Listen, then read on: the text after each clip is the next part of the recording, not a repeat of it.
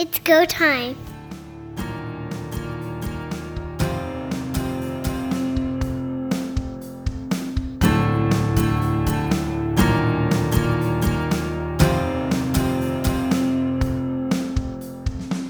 CFLPA has filed notice with the CFL to start negotiation on the new CBA.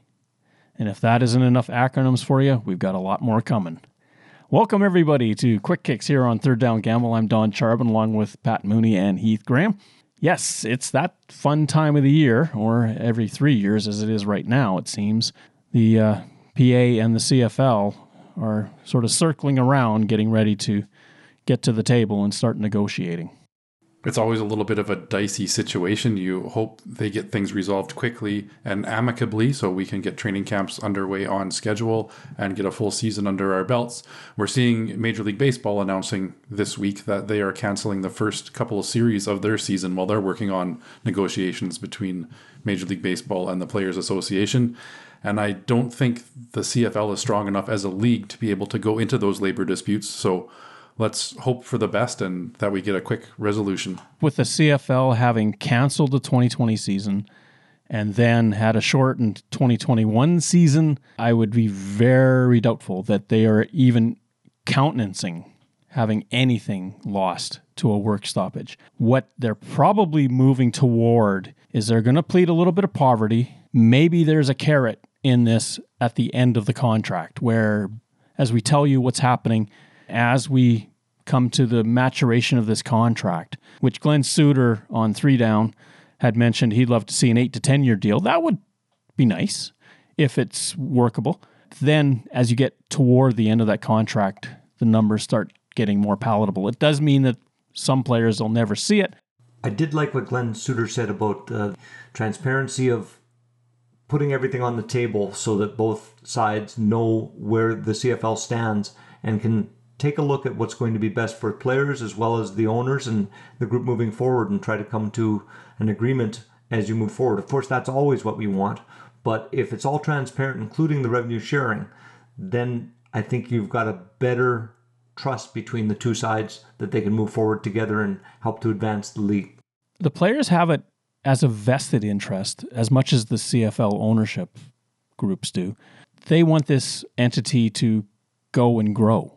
If it does, then the pot that's there will grow with it, and there'll be more cash in that vessel that they can take advantage of.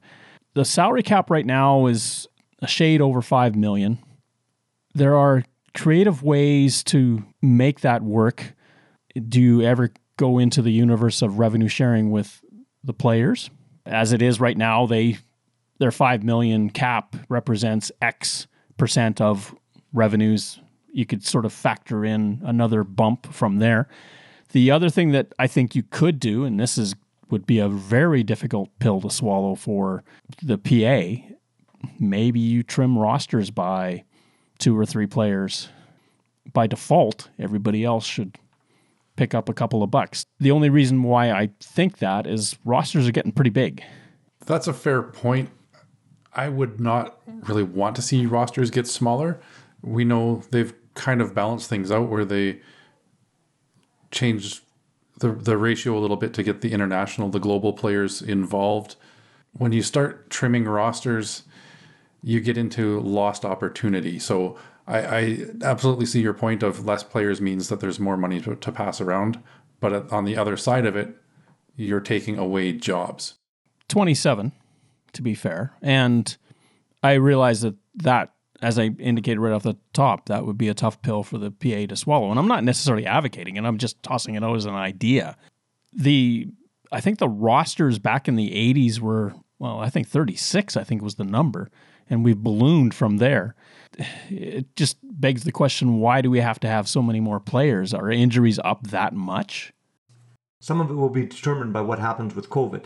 I think this year when we had players who needed to be out, you have to carry some players. So whether that opens up more spots on a practice roster so that you can bring those players in, reducing is one area. But I think another thing that the league has to look at is continuing to increase that minimum contract to make it a little bit more enhancing for players to come to the CFL, particularly when, as you spoke to on the last podcast, we have other leagues that are opening up or will open up in the near future, and you're going to be potentially competing for people. If the players and the CFL together can increase revenue as a whole so that it becomes an opportunity to bring that minimum base up for the players, I think you're going to be able to attract more players and make the league stronger. If you can improve the base salary for everyone, and especially rookie contracts, I think it would be a very good thing for the Players Association. I don't necessarily agree that there's going to be a bidding war for talent, because at the rate that the USFL is paying, you're going to make more money in the CFL. And as I indicated on that podcast, I don't see how you can play a full schedule in the USFL and then expect to play in the NFL that fall. I just don't think your body's designed to take that kind of punishment. So you may as well play in the CFL, even though you are technically for part of the season playing at competing times. You wouldn't be in the NFL that year anyway.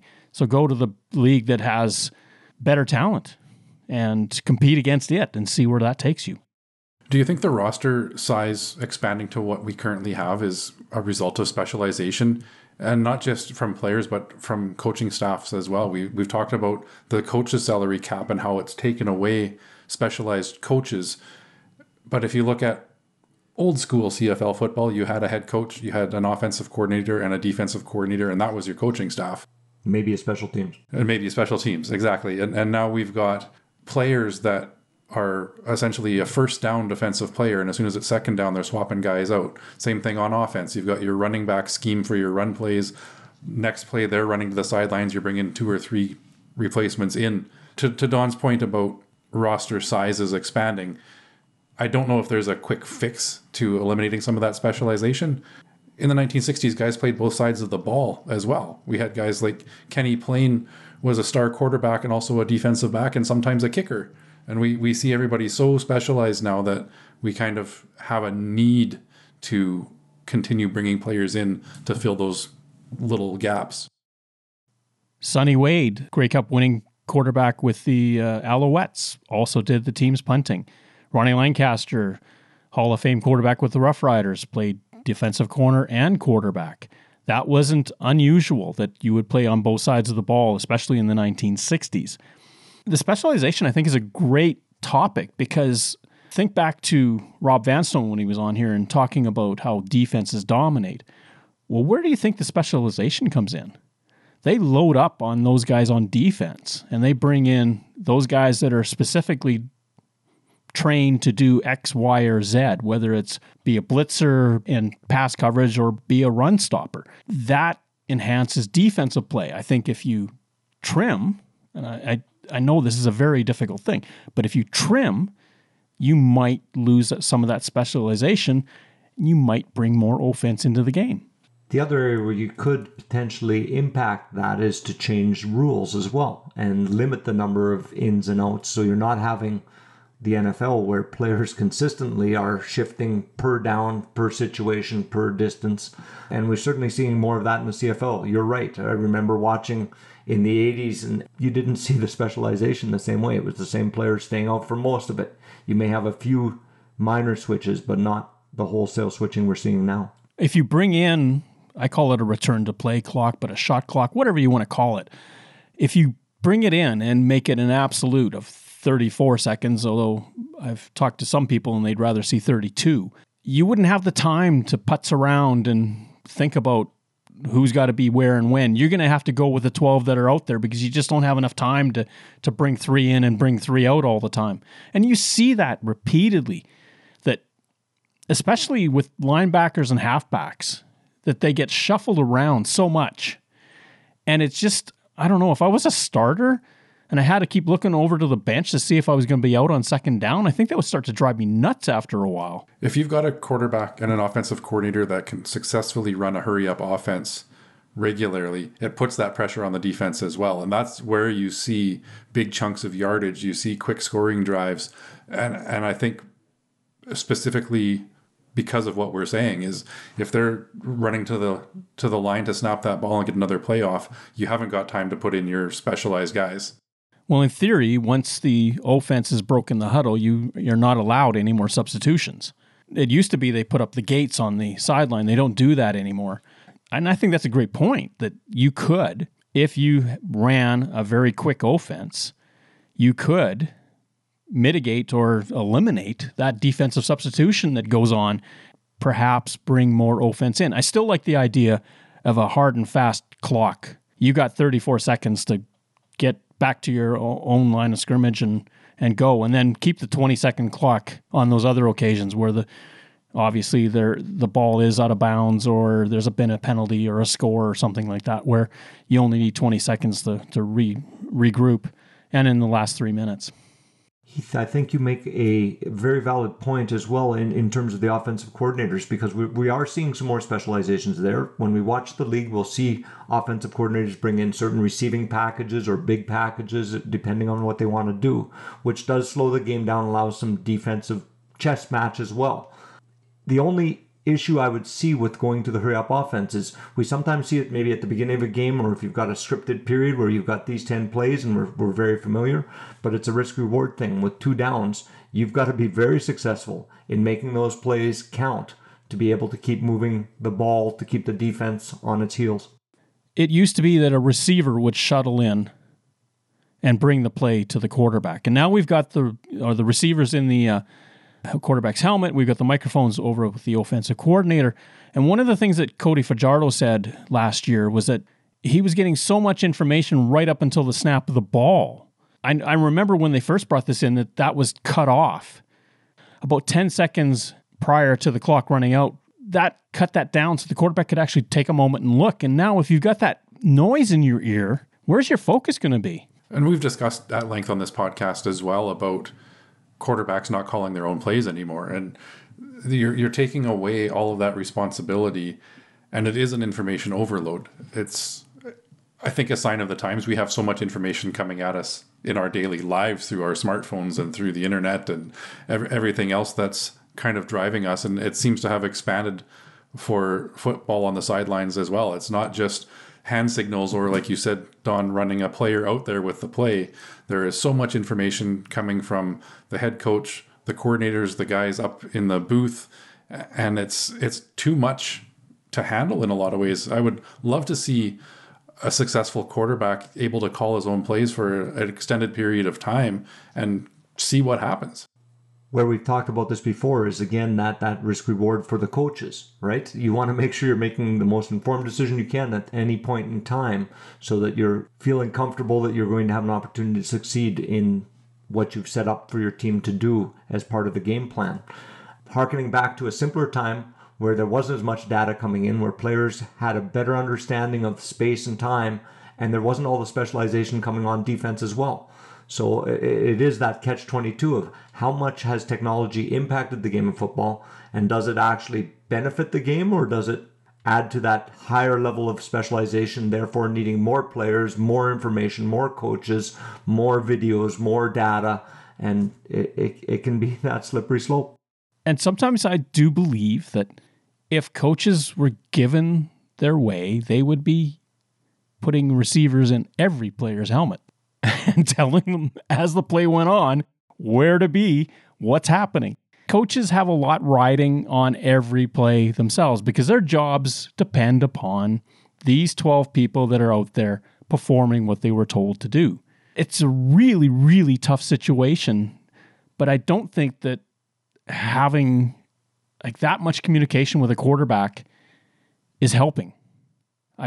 At some point, you call the play and you got to live with it. And then give him cues when he's on the sideline or in practice. Say, if you see the safety come up and I've given you this play, you go to this play. Tell everybody, pay attention to me, and then you call another subset to get us out of that situation because you're going to get lit up. It's become so specialized that it's taken the audible out of the game. I think that's what you're inferring there, Don, is you give the quarterback some flexibility. And I haven't noticed very many audibles in the CFL. They do still happen from time to time, but it's pretty rare that you see a quarterback up and down the line shouting instructions to everybody. They get their set play, they've got their earpiece in, and they go. And creativity in those audibles sometimes is amazing to watch. And we just are not seeing that in the current way things are presented and way information is sent in. I do think part of that does come, as you said, to how information's coming in, right? Right up to the end, we see the ball being snapped more and more often within the final 3 seconds, right? So there's not the time necessarily, because it's taken that long to get the people in, to shuffle it across, to get the information, to listen to the play, to call the specializations, and therefore you don't necessarily have a lot of time to do that. You know, they've got receivers in motion as well, and they often try to read the defense before we're going. So there's a lot of different nuances of the game now that weren't part of the game previously that definitely are impacting. There was a lot of chatter when Greg Ellingson admitted to the media after the game in British Columbia that he and Trevor Harris had designed a play in the huddle where Ellingson had seen on the previous play what the defender was looking for, and he thought, let's just fake that and go over the top, and I think I've got him. And they scored a touchdown on the play, and they called it sandlot football. Well, why don't we have more of that? I think it's control, and coaches afraid to give that up. CFL players all wear a face mask for safety. With COVID-19 on our field, we also need to wear our masks to keep everyone safe. Do your part. Be a team player. Company that we've created a partnership called Genius Sports. Genius is a technology, fan engagement, sports betting organization, one of the best in the world, and have relationships with 400 leagues around the world. And we've created a historic relationship with Genius. We're going to effectively move our commercial assets into a standalone business. Genius is going to become a minority equity investor in our commercial business. And Genius is going to apply their technology, their fan engagement strategies. They're going to bring basically the entire world of all of their capabilities to the CFL, and we're going to do it as partners. Not just transformational for the CFL, but for Genius as well, because Genius is not joining us as a vendor. Genius is joining us as a partner. That was Randy Ambrosie speaking at the CFL Commissioner's State of the League address back on December the 10th of 2021. Huge implications. And it's something I don't know that has been delved into too much, and that's the whole aspect of what is Genius Sports going to be going forward in the CFL. It's a 10-year deal. Genius Sports and CFL Ventures are going to essentially partner. From there, Genius Sports has all of its architecture, its tech that is going to be brought to bear on the CFL, likely be a huge game changer in terms of in-game experience, fan connections, online betting. It's estimated that in Canada alone, almost $1 billion is spent on online betting. Of that, in the sporting world, football constitutes 41% of all sports bets. That's more than basketball, which is second, and hockey, which is third, combined. The demographic is 65% of people under the age of 40 are the ones betting. Huge implications for the bottom line in the Canadian Football League going forward. That's exactly the demographic that we know the CFL is craving to get back into their fandom. Any kind of engagement that will draw them in is exactly what they're looking for. I don't know a lot about Genius Sports. I've been doing some reading. I see a lot of buzzwords, but somebody might have to explain it to me like I'm 5. It sounds also positive, but what does it all mean? And I know they talk a lot about immersive fan experiences, controlling data, betting, media organizations, all these kinds of things, but there's not a lot of meat and potatoes to what they say. And I don't know if we'll ever be fully privy to what all of it means, but they've certainly painted a picture of really expanding the online presence of the CFL, and that's something that is going to reach a lot of that fan base that we are so desperately craving. Quoting SBC News, The provisions in the deal include live broadcast augmentation, data tracking tools, targeted and personalized fan engagement solutions, cross-platform streaming capabilities, play-by-play and scoreboard data collection technology, coaching analytics products, and integrity services. In essence, it's you name it, it's there. What is going to be really incumbent is the CFL stats guys under Steve Daniel and Jeff Creever all across the league are going to likely have a suite of new computer programming or tech gadgets to make stats become that much quicker for access for the public. And when this comes online, there's going to be a huge expectation of all of the information that comes from the game getting out quickly. That's where the CFL stats department is going to be really tasked. They're going to be targeting the in-game betting experience, the live up-to-the-moment experience. That's why they're looking at things like coaching tendencies. With Genius Sports also having a partnership with the NFL, I'm wondering if the CFL might be a bit of a test market for some of their new technologies as they develop them, because we know you talk about 41% of online sports betting is football related. If they can take the CFL in-game experience and play with it a little bit to find what works and what doesn't, it's only going to expand their impact in the NFL as well. So we might see the CFL being a developmental league in the sense of online and digital experience. I have a friend whose son is around 30 years old, and the son's biggest engagement with the NFL is certainly on betting. He's a fan of the game, he likes watching the game, but truly it is about that experience for some of those fans, and particularly those people who love to bet.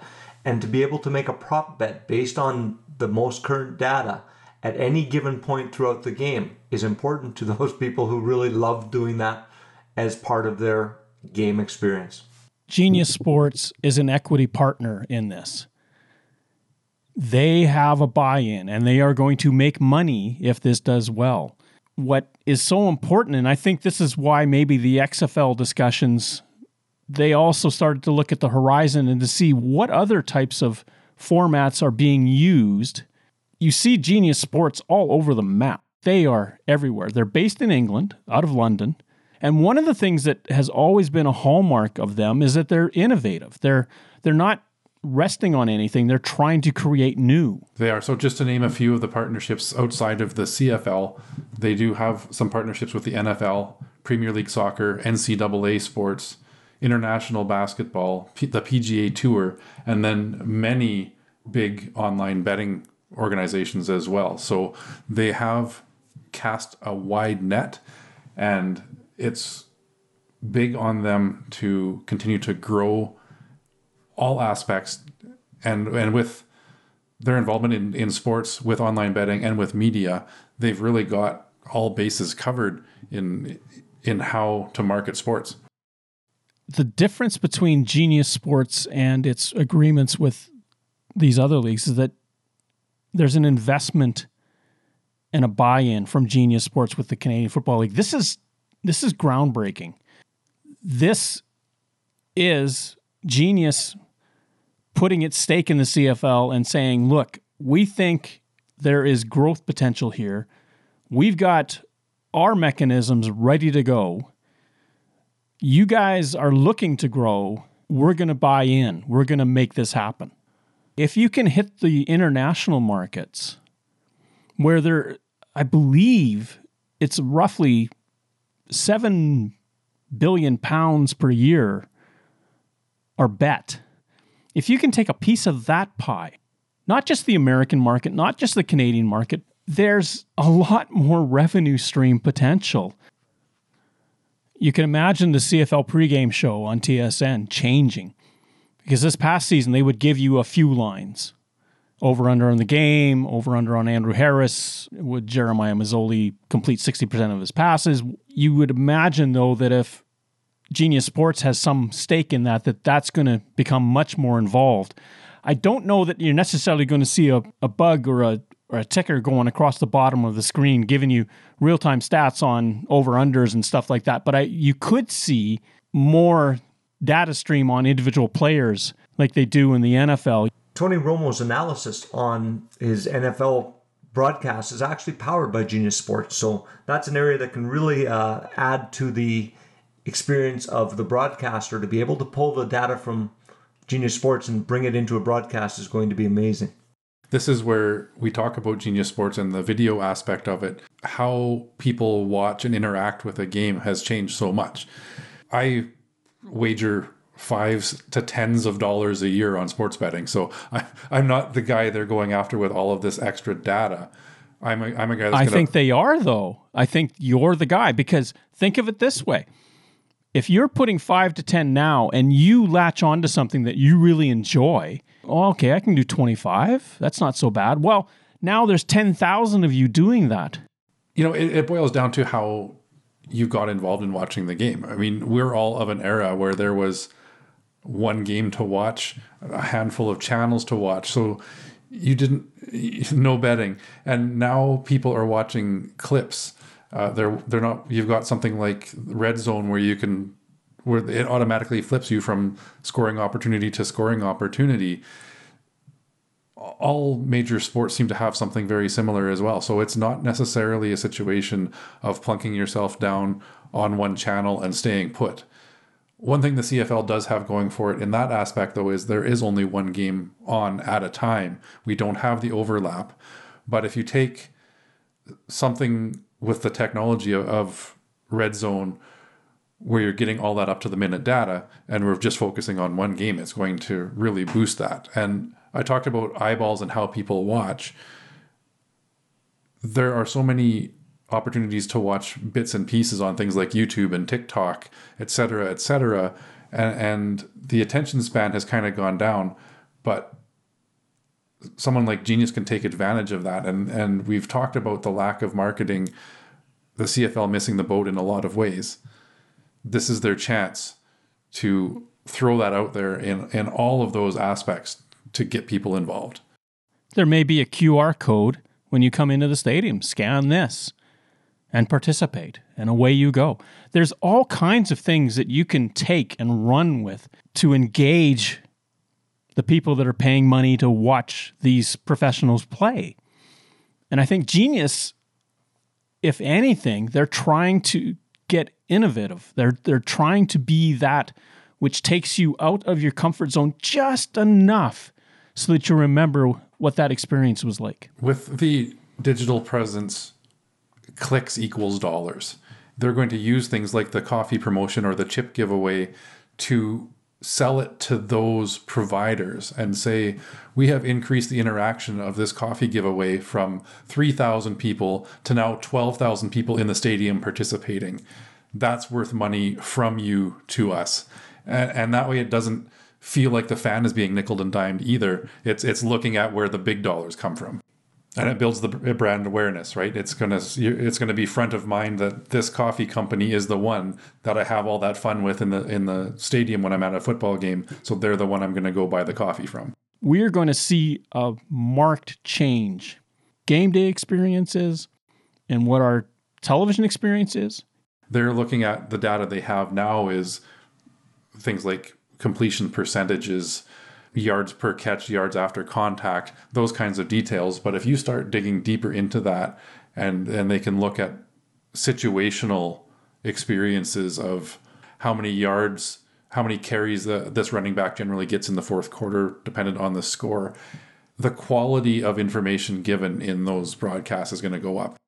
We've spoken to this many times, but the goal is to engage that next generation of fans, no matter what their background is, to come to the game, to enjoy the experience. And my hope is, as we've been talking about, this venture between CFL Ventures and Genius Sports will be able to help to draw some different clientele into the games, make it part of their experience so that they're happy to be there. They want to come, they want to view the games and get involved with the league, which will in turn put their bums in seats at some point, would be the expectation, and potentially reduce this from a gate-driven league to more of a league that's going to pull revenues from a variety of sources and be successful, even on those years where you don't field a good team and maybe your gate isn't as high. We've fixed our business model, created a revenue sharing model, so we didn't waste a crisis I'm not trying to suggest in any way, shape, or form that we don't have work to do. We do. We have lots of work to do in the days to come.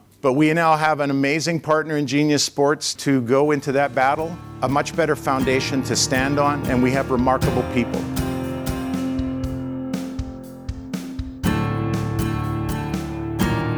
Thank you for listening to our show. Third Down Gamble is hosted on Podbean. Follow us on Twitter, where our handle is @ThirdDownGamble. Join us again next time. The Third Down Gamble Podcast. Audio worth watching.